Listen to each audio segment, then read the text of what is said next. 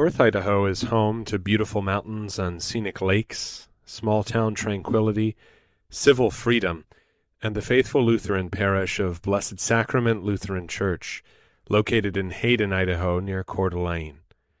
Blessed Sacrament Lutheran Church is a proud sponsor of A Brief History of Power. If you like what you hear on Brief History, then you will love Blessed Sacrament, where the Lord's Word is faithfully preached and Christ's body and blood are administered at every divine service. Whether you are visiting Idaho or considering moving to Idaho, wouldn't it be nice? Please join the saints of Blessed Sacrament Lutheran Church for the Mass and Augsburg Academy Bible Study.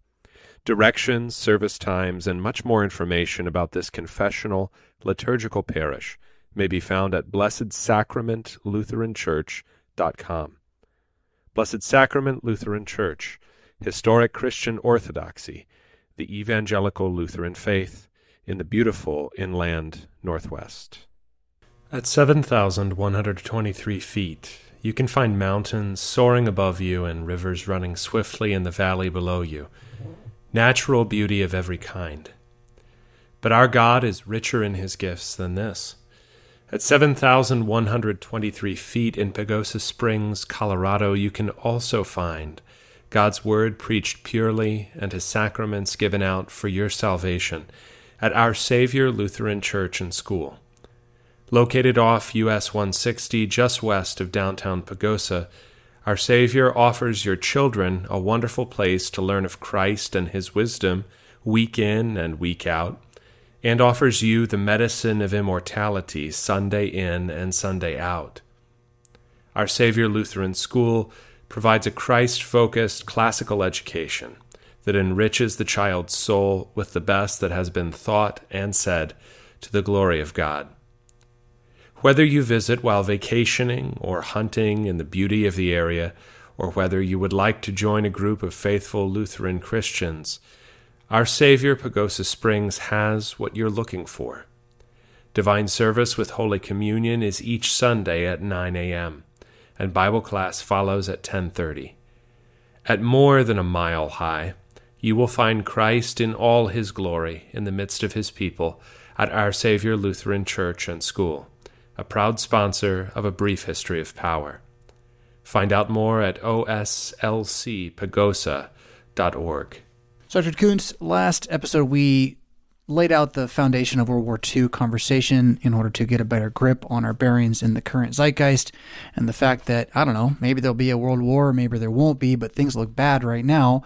And you laid out two tracks for us to follow: the slow, tangled, complex tradition of diplomatic buildup that kind of hardens eventually two powers against each other, and then the information buildup, which is foggy, susceptible to confusion, can move very fast, especially in the modern age, and so amass a large number of people to get invested in the fight, Right. Whereas, say, during the Revolutionary period, it wasn't the full population base that was invested in the fight, and in our period today, everyone's got an opinion on the war in the Central Asia right now.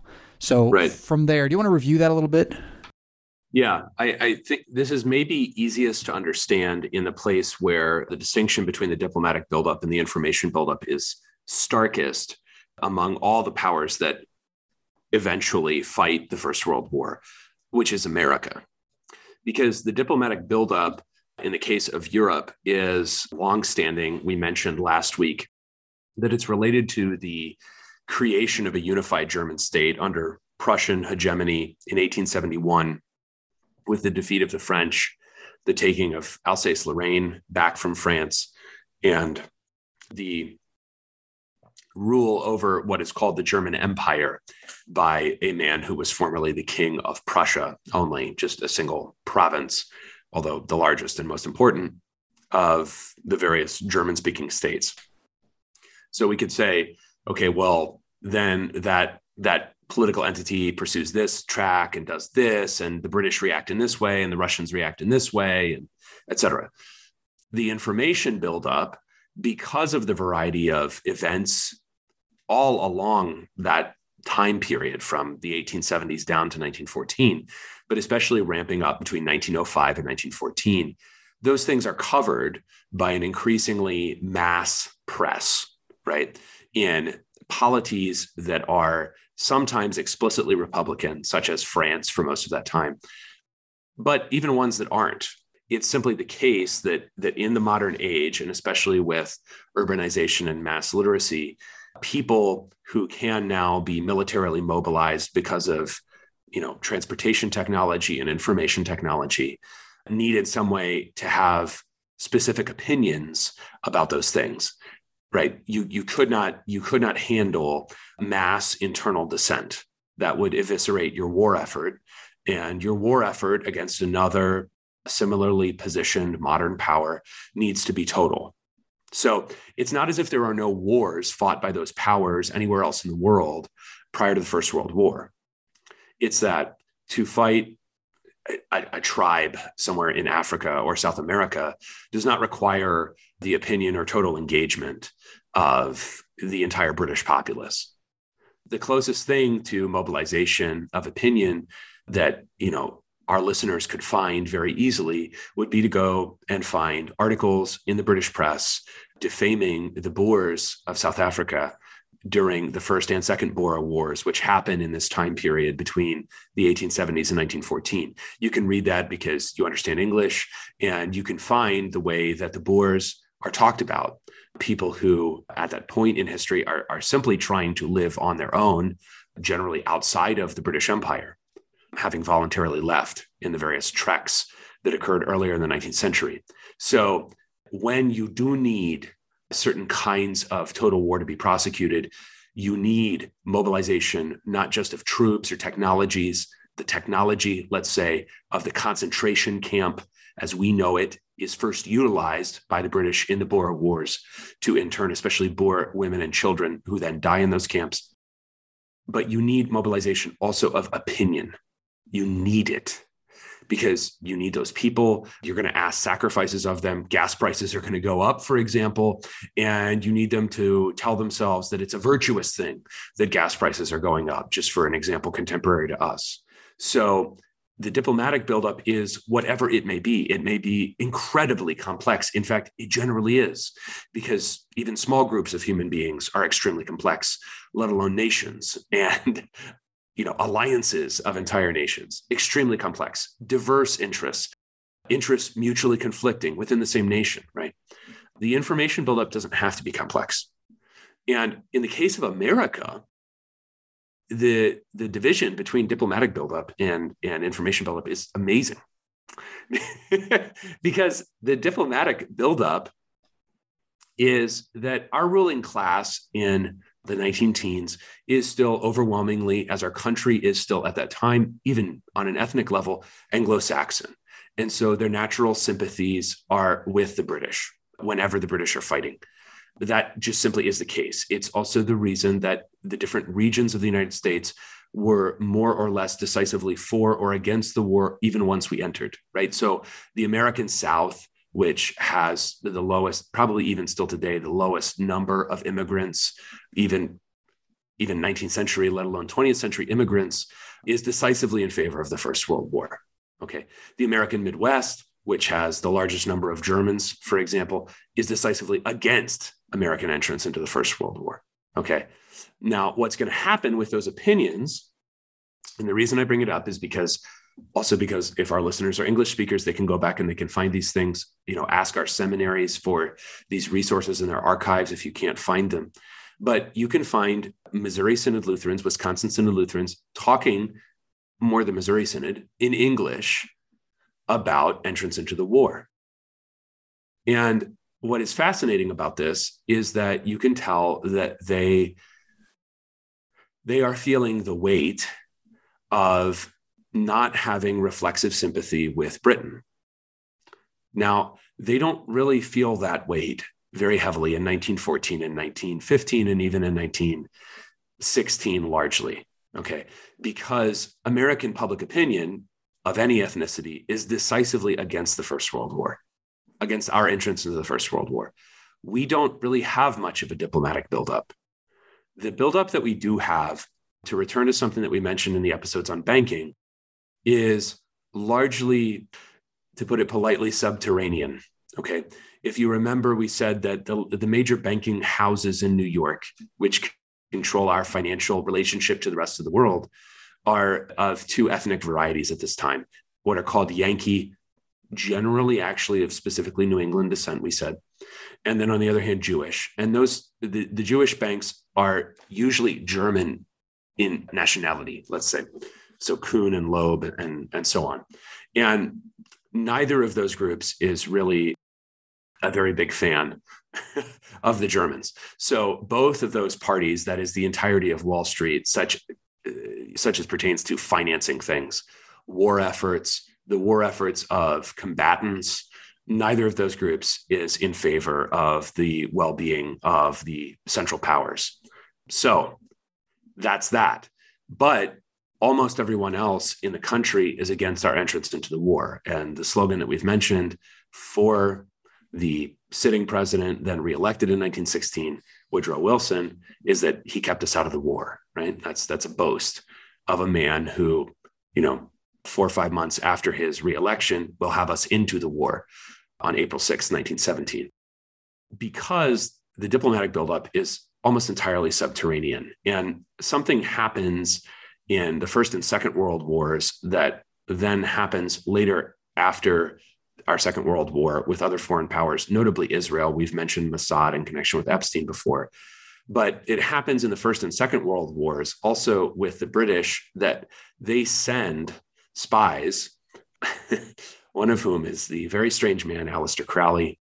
They send spies basically to not only to find out what is going on in the United States, but also to sway public opinion as well as official opinion on the war. And so, for example, one way that this happens is that the American public, except largely German speakers who have access to other media sources, will be unaware of the economic devastation, starvation, malnutrition, just general destruction of everyday life occurring because of the Allied blockade of Germany, which has been going on since 1914, right?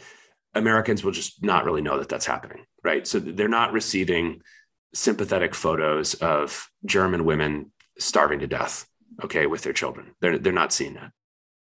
They've heard that the Germans violated Belgian neutrality, okay, which the British, yes, technically are supposed to defend based on a treaty going back to 1839. But we know now that the British cabinet agreed, even in July 1914, we don't care about that too much. Like, it's not that big of a deal.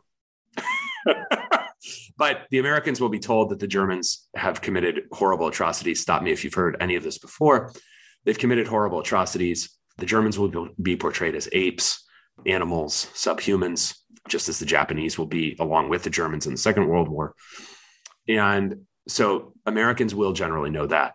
What they will also know is that the Germans have sunk shipping. They have sunk commercial liners that have civilians on them. Okay. Americans will not know that that has happened on both sides. Americans will not know that the Germans are doing that in a desperate bid to break the blockade. Americans will not know why the Germans are doing that. And I'm not saying any of that to say, just like what we talked about with Ukraine and Russia last time, I'm not saying that to say the Germans were the best. We should have entered the war on the side of the Germans. I'm saying that to say that when they needed us, okay, and partly this is because by 1917, the Germans have become vastly more militarily proficient than the Allies. And they have won the war on the Eastern Front. So the Allies are pretty worried. The American entrance into the war is not accidental. But in order to prepare the American people, the information ramp up will portray the Allies as unstained, and it will portray the Germans as utterly evil. And now you understand why the Missouri Synod Lutherans were so terrified during the First World War, and why in certain cases pastors and teachers were whipped or assaulted, or why, at least apocryphally, some people brought American flags into Lutheran churches. If that even happened, I'm not sure. Well, they're there now. At that time. They're definitely there. Yeah, they're definitely there now. But the reason for that is because the people like Synodical Conference Lutherans were the bad guys. Imagine if you had entire, rather large church bodies in, large regions of the country, all our major cities, that worshiped in the language of the people who have become the definition of metaphysical evil within roughly a couple of months. Yeah. Well, I mean, right now, imagine that, all of that, our church body, LCMS, is in fact a Russian-speaking immigrant population, 2 generations removed, but everything we've got is kind of a Russian heritage. And what's being done right now to vodka and Russian restaurants in America, right? So, right now, I think the president is actually maybe a bit weaker than what was being done back then, because there was more time in which this happened. If this goes on for another 2 or 3 years, we would know what that would feel like a little bit. Right. Exactly. Yeah. But I mean, demonization maybe is the best word for what happens, where you go from Germans being generally admired, such that, many, say major conductors of symphonies in the United States are Germans, to those men losing their jobs within a matter of months because they're Germans. So that process can occur extremely quickly. And the US is the best example, because the diplomatic buildup is kind of nothing. Don't quote the Zimmerman telegram to me. That's selective attention to machinations going on all sides to get us into or keep us out of the war at various points. Our financial interests have a very great interest in supporting the Allies, because they have loaned vastly more to the Allies than any American institution loaned to the Central Powers. So we have a big financial stake in seeing those people win. And also, once we are drawn in, we have an enormous stake in making sure that we are telling ourselves that what we are doing for the best of moral reasons. This is why I was pleading on the last episode for people, even just individually, to let themselves look bad to themselves. Because the heart of a lot of folly in American policy is that we never allow ourselves to look bad to ourselves. We always go to war for the best reasons. Even when I am old enough to remember even just the same verbal incantations being used for Afghanistan and Iraq, that I can now hear our people, our elites, our media using to get us into Ukraine. He's a madman.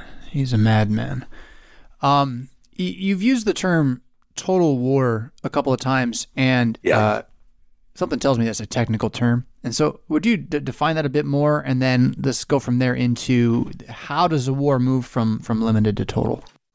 Total war involves, this is my synthesis, right? It is a technical term, but my synthesis would be total war involves the potential for anyone to become a combatant, okay?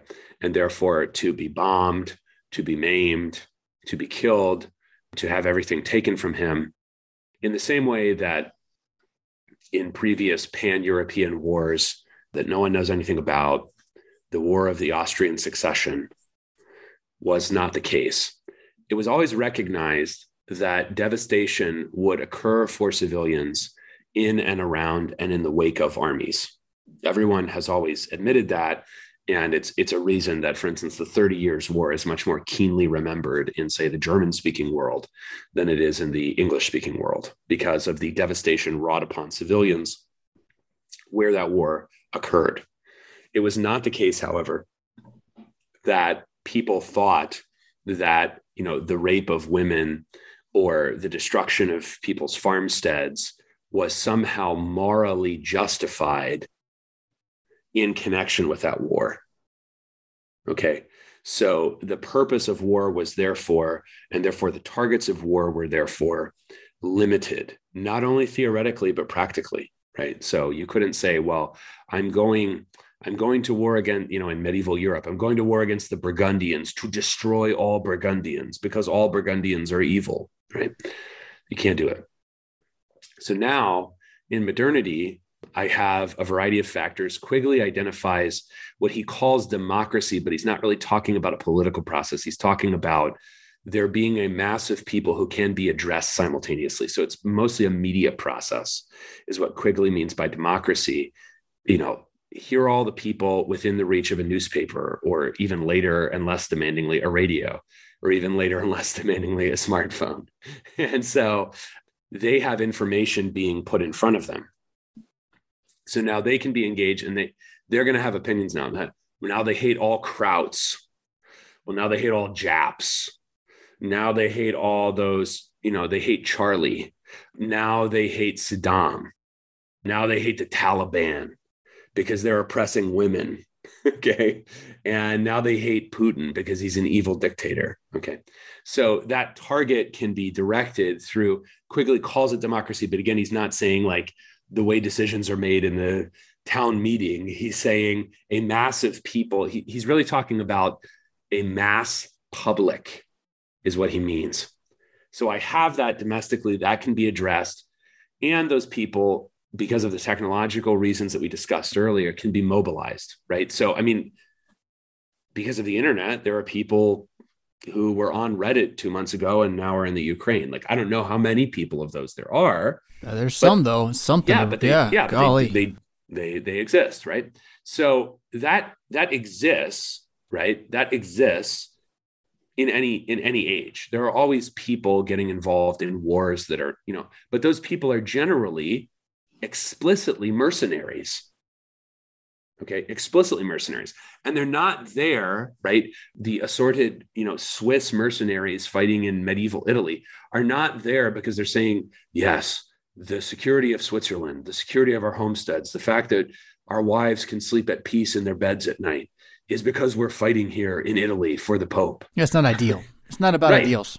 No, it's not an ideal. And there is something more fundamentally Christian about that, recognizing that there are nasty things that sometimes have to happen that are not ideal, in which I do not need to seek my justification, right? I do not need to seek my justification because I went to war.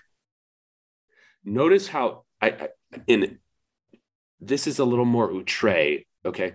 But Quigley has this offhanded reference to how the gods of the nations in modern times become fewer because the nation is more unified in its opinions, in its mobilization, in its tastes, okay?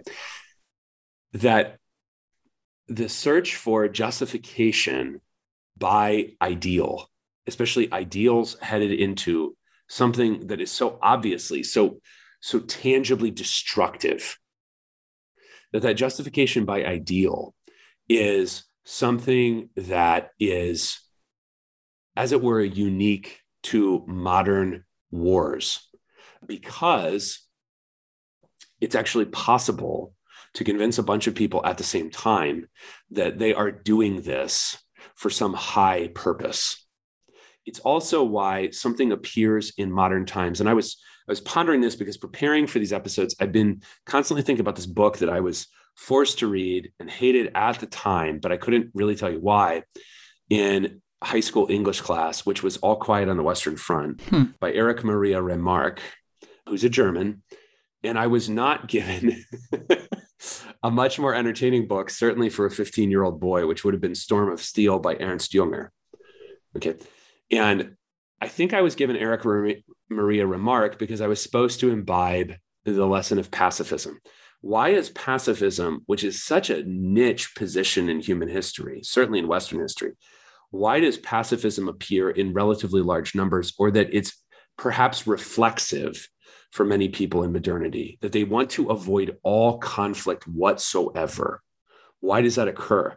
It's because I think they think that life is a series of confrontations in which they are proven right, like we said last week. But here they would be proven right not by prosecuting some kind of morally ideal war. They would be proven right by refusing to engage in war because war is so bad, and they're not bad people.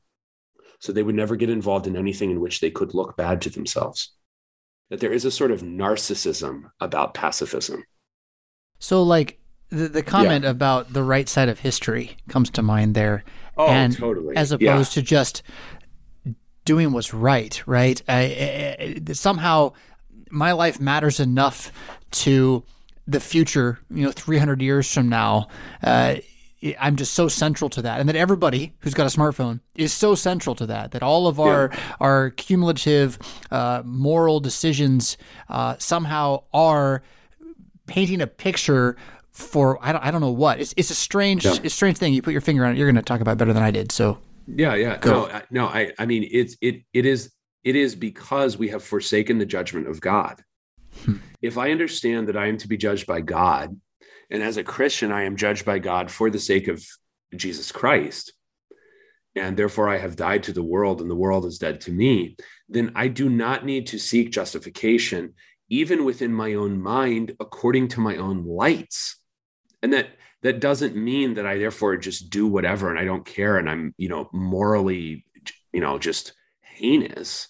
It means that I recognize that the realm of human affairs, whether individually or corporately, nationally, internationally, that human realm is not a place in which I am going to find the kind of justification I am seeking that is only available by faith in Christ. It's just not there. Therefore, I need to stop looking for it. And I really need to distrust people when they tell me that it's available somewhere other than through faith in Jesus Christ.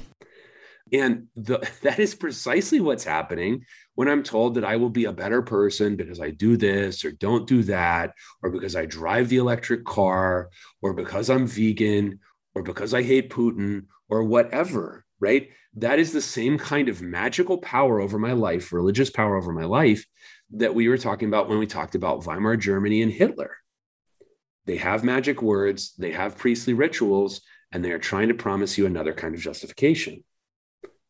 And the thing about those forms of justification, those demonic forms of justification, is that they also blind me to my own evil. And I become certain about things about which I should just remain uncertain and then act in accord with the fact that I don't know.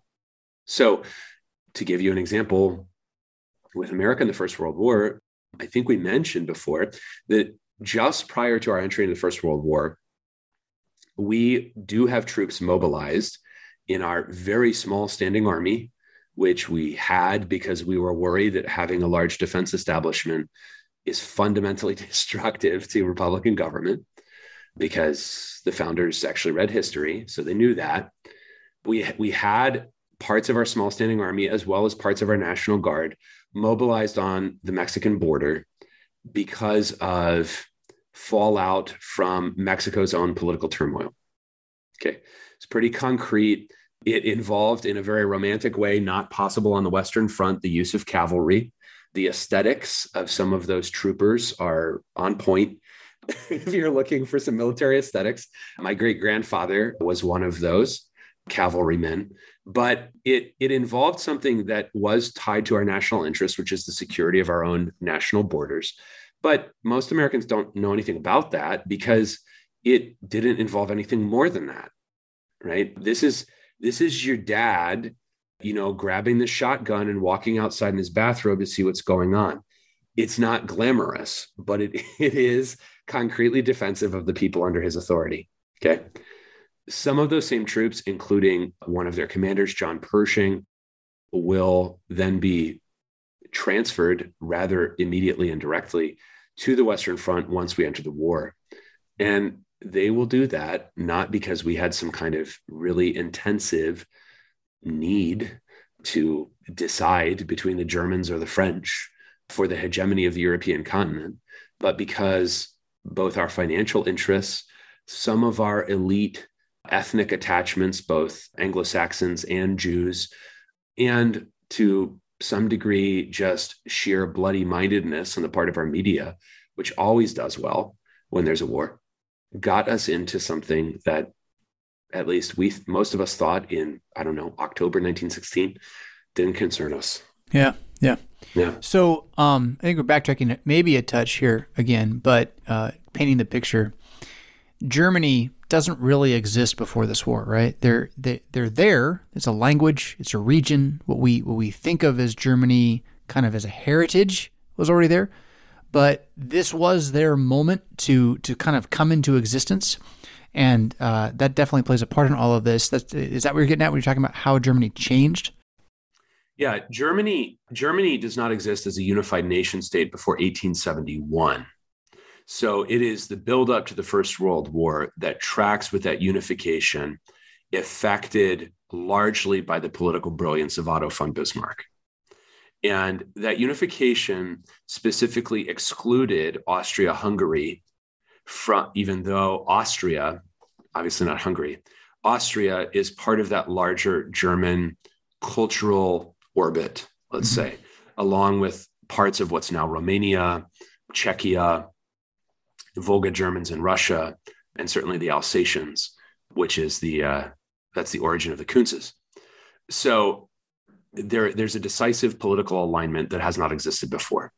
The thing that upsets, diplomatically speaking, not speaking in terms of media buildup, which flits all over the place, the thing that changes diplomatically is that it provides a counterweight, a viable counterweight to Britain in Europe. And Britain had, not through necessarily occupational force, the stationing of armies, but through its naval hegemony, had been the ruling power in the world since the end of the Napoleonic Wars in 1815. Okay, so you have a period of time somewhat similar to the time since the fall of the Berlin Wall and the fall of the Soviet Union in the early 1990s, where you have something like, and I don't want to overstress this, and I don't want to say it's all the same, but you have something like a unipolar world, similar to what is now passing away, we recognize, in Russia and China's self-assertion, without fear of consequences or much fear from American reaction, right? So the Germans are asserting themselves, and the question between 1871 and 1914 is, what exactly will not only the Russians and the French and the Serbians and the Bulgarians, more obscurely, but especially the British, do about that? Right. And Bismarck is very careful not to antagonize the British.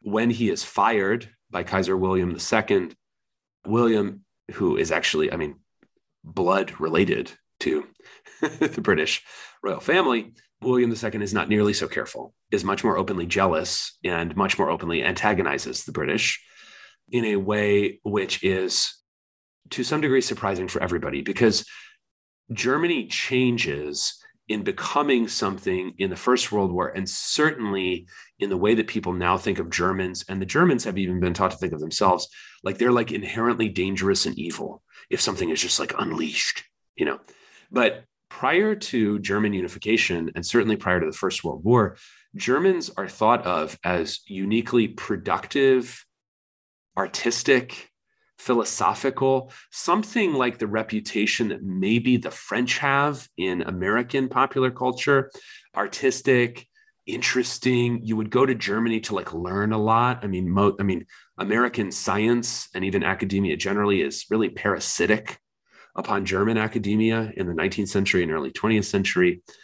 That's how you actually get a New England Yankee, Caspar Rene Gregory, who's a New Testament scholar, telling all of his sons who have been raised in Germany, where he teaches the Bible, to enlist, and they all die in the First World War fighting for Germany, such as his admiration of German culture. So that one way in which Germany changes is not only diplomatically and militarily, but it also changes in the kinds of information that people are getting about it.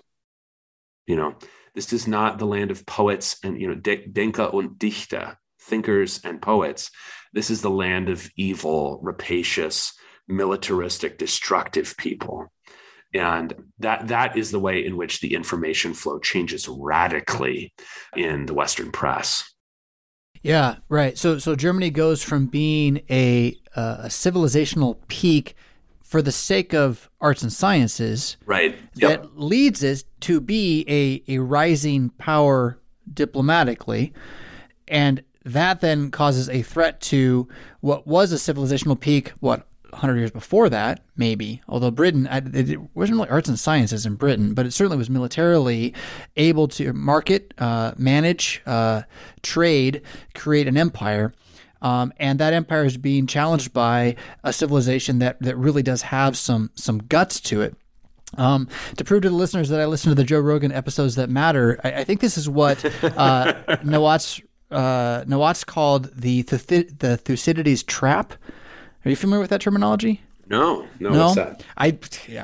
that's why I asked. The Thucydides trap. The idea is, and this has to come from Thucydides, whose story I don't know, but the idea is that you have a unipolar power that then suddenly is challenged by a rising power, and that the trap is that the unipolar power has to be able to cede some reality to that rising power because it in fact is not strong enough to stop it. And if it doesn't do that successfully, it becomes a full inversion and topples. Okay. Yeah. And that is the British-German tension.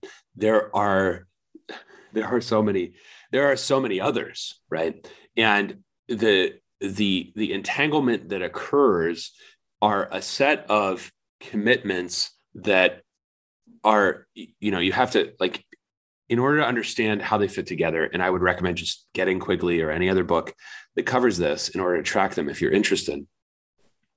You have to know, for example, okay, the Italians originally get into an alliance with Germany and Austria to ensure themselves, strange as it may sound now, to ensure themselves a coherent political position over against what is still the papal state, what is not yet Vatican City.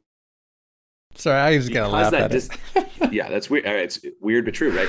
So as that dissipates over time, that threat from the papal state and the functional political power of the papacy, Italy's very tenuous need to care about the protection of Austria-Hungary evaporates. Mm-hmm. And so that's why the Italians will not rush in with everyone else in 1914. And then in 1915 will no longer friends with Austria-Hungary, now friends with France. And they're in the war on the exact opposite side. So they also have no investment in the colonial strife between Germany and Britain because their sole colonial endeavors are in northeastern Africa. And so the Germans can't help them up there. So those kinds of factors have to be accounted for in any given understanding of, okay, why did this power come in when it did? The Russians saw themselves as the protectors of the Slavs. That's why when Austria-Hungary goes against Serbia, the Russians have to enter in to protect Serbia. Okay, the Russians are actually kind of a backward country trying to industrialize really fast, kind of like, the Chinese in the past 30 years. And that's largely funded by London and Paris banks. So, of course, Russia is much more beholden to France and Britain than to Germany. So all of that complexity is going to get us into concretely why a war happens. Mm-hmm. Those shifting alliances on what is a formerly presumptively British globe, I think mattered less than the capacity of various power brokers, including financiers in various nations, to push public opinion in the direction of support for these wars. Because when that disappears, okay, so the best test case of this is Russia, because Russia loses to Germany, right? So they're like, in like group play in the World Cup, they're like the guy that like gets beat by the side that gets destroyed by everybody else. So, that's Russia in the First World War. Russia's loss will create total domestic political instability, right? Mm-hmm. So yes, the Germans do ship Lenin back to Russia. Yes, they did that. But he was being shipped into a political situation which was already as volatile as it was and had already changed as much as it had with the bringing in of a kind of a quasi-monarchic constitutional, maybe parliamentary republic, parliamentary democracy with Kerensky as the head of government in 1917.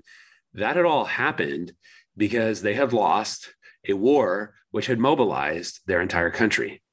And when you do that, right? So understand that the stakes here for everybody are enormous.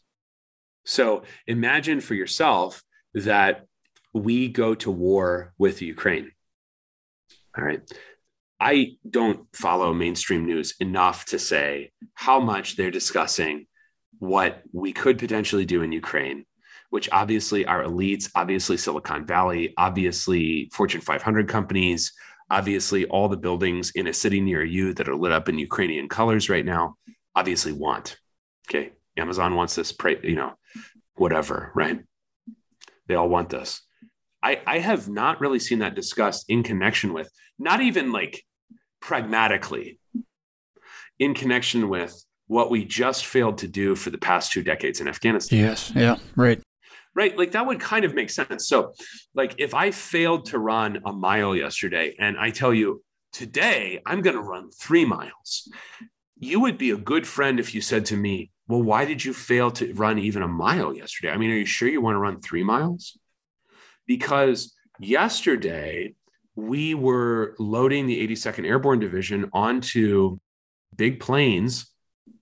And we were doing that after 2 decades. And I don't know how many deployments just for that division, let alone 10th Mountain Division, let alone, blank state National Guard. We did all that. And that was not a nuclear power we were fighting. That was not a power with something like first world military capacities. Air Force. Yeah. Yeah. And that didn't work. So, I'm not even saying like, oh, don't go to war in Ukraine. I mean, I am saying that. I'm just saying for the purposes of just kind of sandboxing what our elites obviously want to do, why wouldn't we have think pieces, as the chattering classes call them, about what did we do wrong in Afghanistan? And therefore, what could we do better in Ukraine?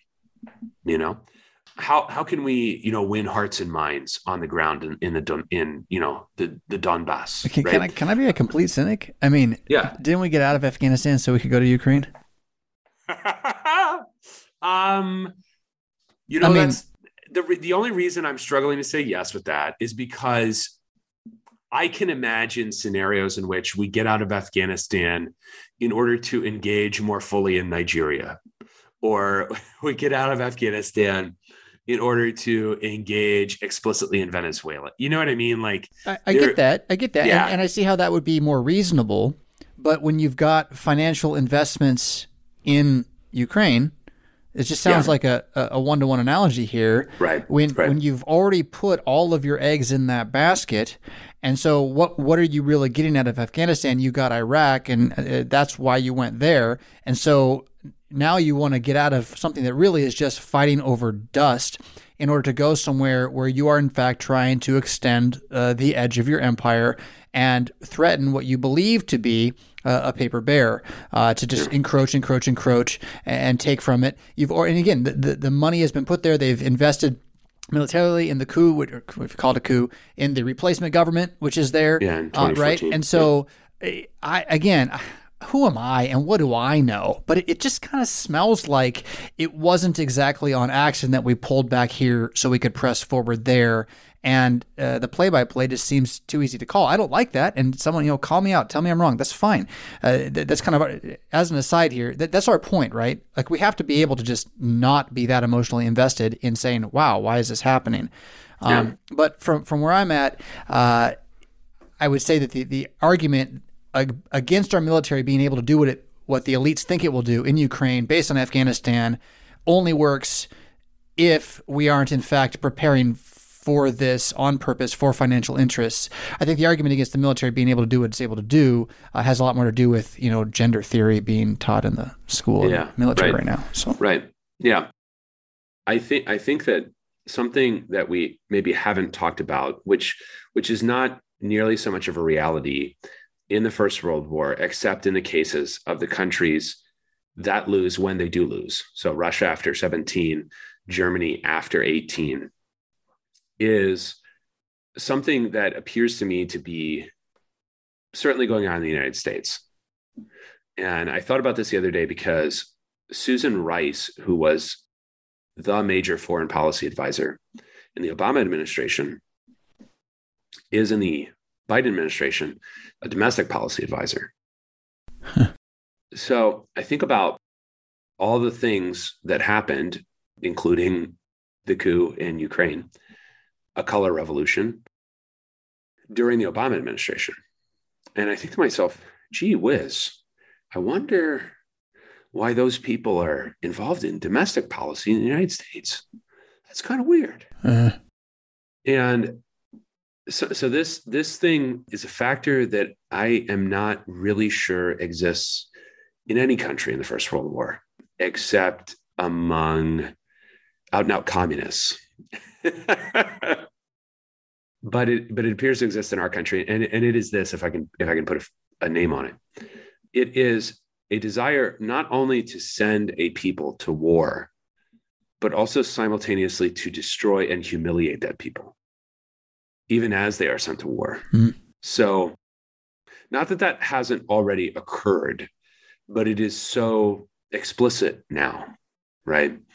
So, you may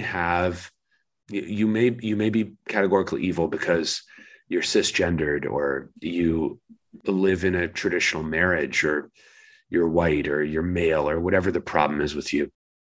But you probably could redeem yourself if you went to fight Putin. And, you probably wouldn't actually, and your brother would probably still die of a fentanyl overdose next month. But, at least you fought Putin. And that reality, and it's not even collapse. Collapse is when a building is poorly built and it falls down. Controlled demolition is when you set up the explosives and, go find a video of, them blowing up these, baseball and football stadiums from the 70s. They fall down in a certain way that is different from collapse. That, the dollar's losing value, et cetera, et cetera, et cetera. Yeah, there are bioweapons. Victoria Nuland admitted that there are bioweapons in Ukraine. Which again, back to Putin being reasonable. Like, if that's true, and I'm king, I'm going to do something about it, And golly. Yeah. I also love the fact that her dad is like an eminent bioethicist at Yale. And yeah. So Sherwin Nuland. So that's happening, but it would appear to me, right? And this is something that I'm very concretely interested in, and I do know something about. It would appear to me not just that they're trying to get us into a war, and that war is a destructive force, sometimes necessary, but a destructive force. So we understand that, for example, there would be casualties. Sure, yes, that's the way that war occurs, right? But that simultaneously, and this has already been happening with Afghanistan and Iraq, simultaneously, in the very same places where, for example, at the high school I went to, we all took the vocational aptitude battery, the ASVAB, I think it's Armed Services Vocational Aptitude Battery.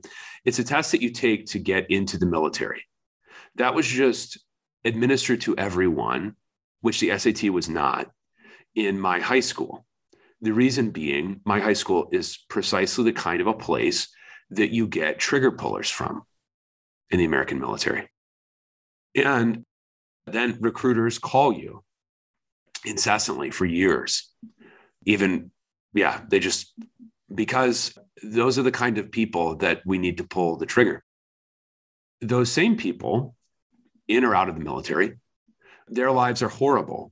And a veteran told me this, a man for whom I have a great deal of love. I know he listens, so he knows I'm talking about him. He said, I think a lot of these guys kill themselves when they come back, not just because war is evil. That's always been the case. And there have always been veteran suicides, not in the same proportions, maybe. But it happened after the Civil War. It happened after the First and Second World Wars, but maybe not in the same proportions. He said, I'm not sure that they kill themselves just because they went to war. I think they kill themselves because their lives sucked already. And when they come back, now they went to war and their life still sucks. Mm. And so it may be the guy that went to war. It may be his brother. It may be his sister. But, their prescription is mixed up with fentanyl at this point. So they're going to die faster. They have no job prospects. Inflation eats away at everything they have. And so when I think about that, I think, hey, it looks like we had a color revolution, and it looks like the American people did not benefit from it, just like all the other ones. And so that's why I just have a lot of trouble taking any of the calls to moral purity and lcms.org/Ukraine very seriously. Happy to pray, happy to help. There are Christians on both sides, just like the First World War, by the way. But I'm not sure that I know enough. But I do know about the overdoses. I know about the deaths of despair, divorces, pornography addiction. That's all happening here, and we just don't talk about it. So I just have trouble taking other things seriously since we just don't talk about the things right in front of our eyes. I mean, to say out loud, I'm glad you said it. It looks like we had a color revolution. I think that alone is the unacceptable thought that most of our listeners already kind of have. Yeah, they know it. They know it. And so what does this mean? How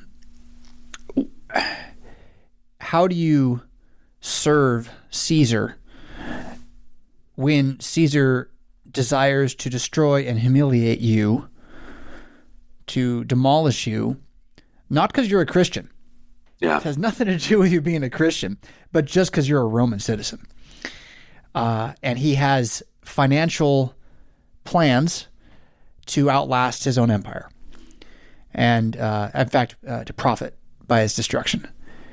And this is where, again, I don't know, does World War I even give us a parallel to this? Is there a parallel in history to the kind of thing we're seeing? Yeah, the parallels exist in the places that lost. Because I guess what I'm saying is we already lost something, right? A color revolution is a sort of like the word socialism is a polite way to say communist. Okay, that your country will not be governed for the benefit of that people, however poorly, however harshly, but it won't be governed for the benefit of that people. It will be governed for the benefit of whatever parasitic classes are ruling over it, hold whatever levers of power, financial, political, entertainment, etc. So if that's the case, then it's sort of like the question from last week about forming a community of your own. And it's the reason that I am generally supportive of efforts not only like that one, but also all of the various kinds of experiments, the classical college in Wyoming, all kinds of things that people are trying out. Because if you are going through this time in history and you can't admit that both something else would be better and you don't exactly know everything about what could be better, and therefore you have such a lack of humility that you think you understand everything about what anyone else could be doing, rather than simply supporting them and critiquing as a friend rather than as a critic, as a supporter rather than as a detractor, right? Then, you're not paying attention. Because if we don't build things, no one is going to do it. Because obviously our own government is hostile even to people that are most reflexively and symbolically loyal to it, right? I mean, the people in the trucker convoy in Canada were waving Canadian flags. Mm-hmm. They want to support that country. That country just doesn't want to support them. So if that's the case, then you have to support one another, because no one is going to just support you in return for your loyalty. So if you're in the military right now, and I know we have military listeners, we have a lot of retired or former military listeners of various kinds. And the reason we do is because those people know better than almost anyone else what the score is. Then you know that we have to care for one another, because it's not like the big guys are going to care for us. They obviously don't. So to open up where we're going to go next time, which is where we've been, World War I. Yeah. Shot heard around the world. Quite a story in and of itself. The accidental nature of the whole thing, stalled cars and guys who were kind of where they're supposed to be and then not, and just happened to be there. It really is something. It's almost as if God planned it, right? Providence just said, "Yep, this is going to happen now." Yeah.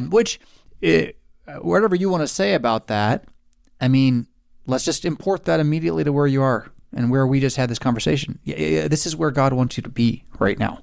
Right. He wants you to be right here, right now, for the good of his church, which is you and the people who feast with you on the words and sacraments of Jesus. That means your kids. And that doesn't mean their best life now. It doesn't mean that all the land you have right now or could have is going to be everything you ever wanted to be with 3 cars in the pool and all this kind of stuff. But it does mean that on the day of resurrection, the fire that you're in right now is going to be that thing which purified you to have an absolute trust in the true God to see through it.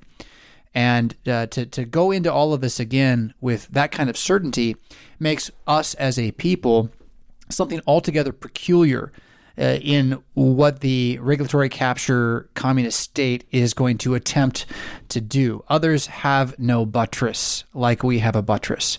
And there's something definitely to be said for their incompetence. We've talked about that in the past. As big as all this is, they don't seem to really know what they're doing. And so, again, to lay down real roots in the certainty that the providence of God is going to establish your communion as a community where you are, is to know that 100 years from now, it's a different game. And just standing firm is to plant roots that grow. So shot heard around, I can't say it, it's a tongue twister. Shot heard around the world. Go. Yeah, you can look at things as circumstantial, accidental, bemoan them as avoidable tragedies. The much more Christian attitude and increasingly the motto of this show is simply this, which you need to know, is that providence is real. Do not be wise in your own eyes. Fear Jesus Christ, depart from evil. It will be health to your flesh and strength to your bones. That's Proverbs 3, 7 and 8. You know where to find us, or you wouldn't be here. The 8th Annual Men's Gathering is happening at Lakeview Villages in Seymour, Indiana, the weekend after Easter, April 21st through the 24th. Join other Christian men for a relaxing weekend of fellowship, feasting, and fun of every kind. Men will learn how to resist tyranny and how to have a good conscience as fathers, men of the church, and citizens from our main speaker, Dr. Kuntz. He'll guide everyone there through Scripture and church history as we seek to live as free men. Check out our website at www.mensgathering.us for more information and to register. You can also search Men's Gathering on Facebook for updates leading up to the event. It is going to be a wonderful weekend for men to relax in God's beautiful creation. The timely topic will be an encouragement and provide much-needed strength as we go to battle against the powers of this world. We hope you'll join us for the 2022 Men's Gathering, a proud supporter of A Brief History of Power.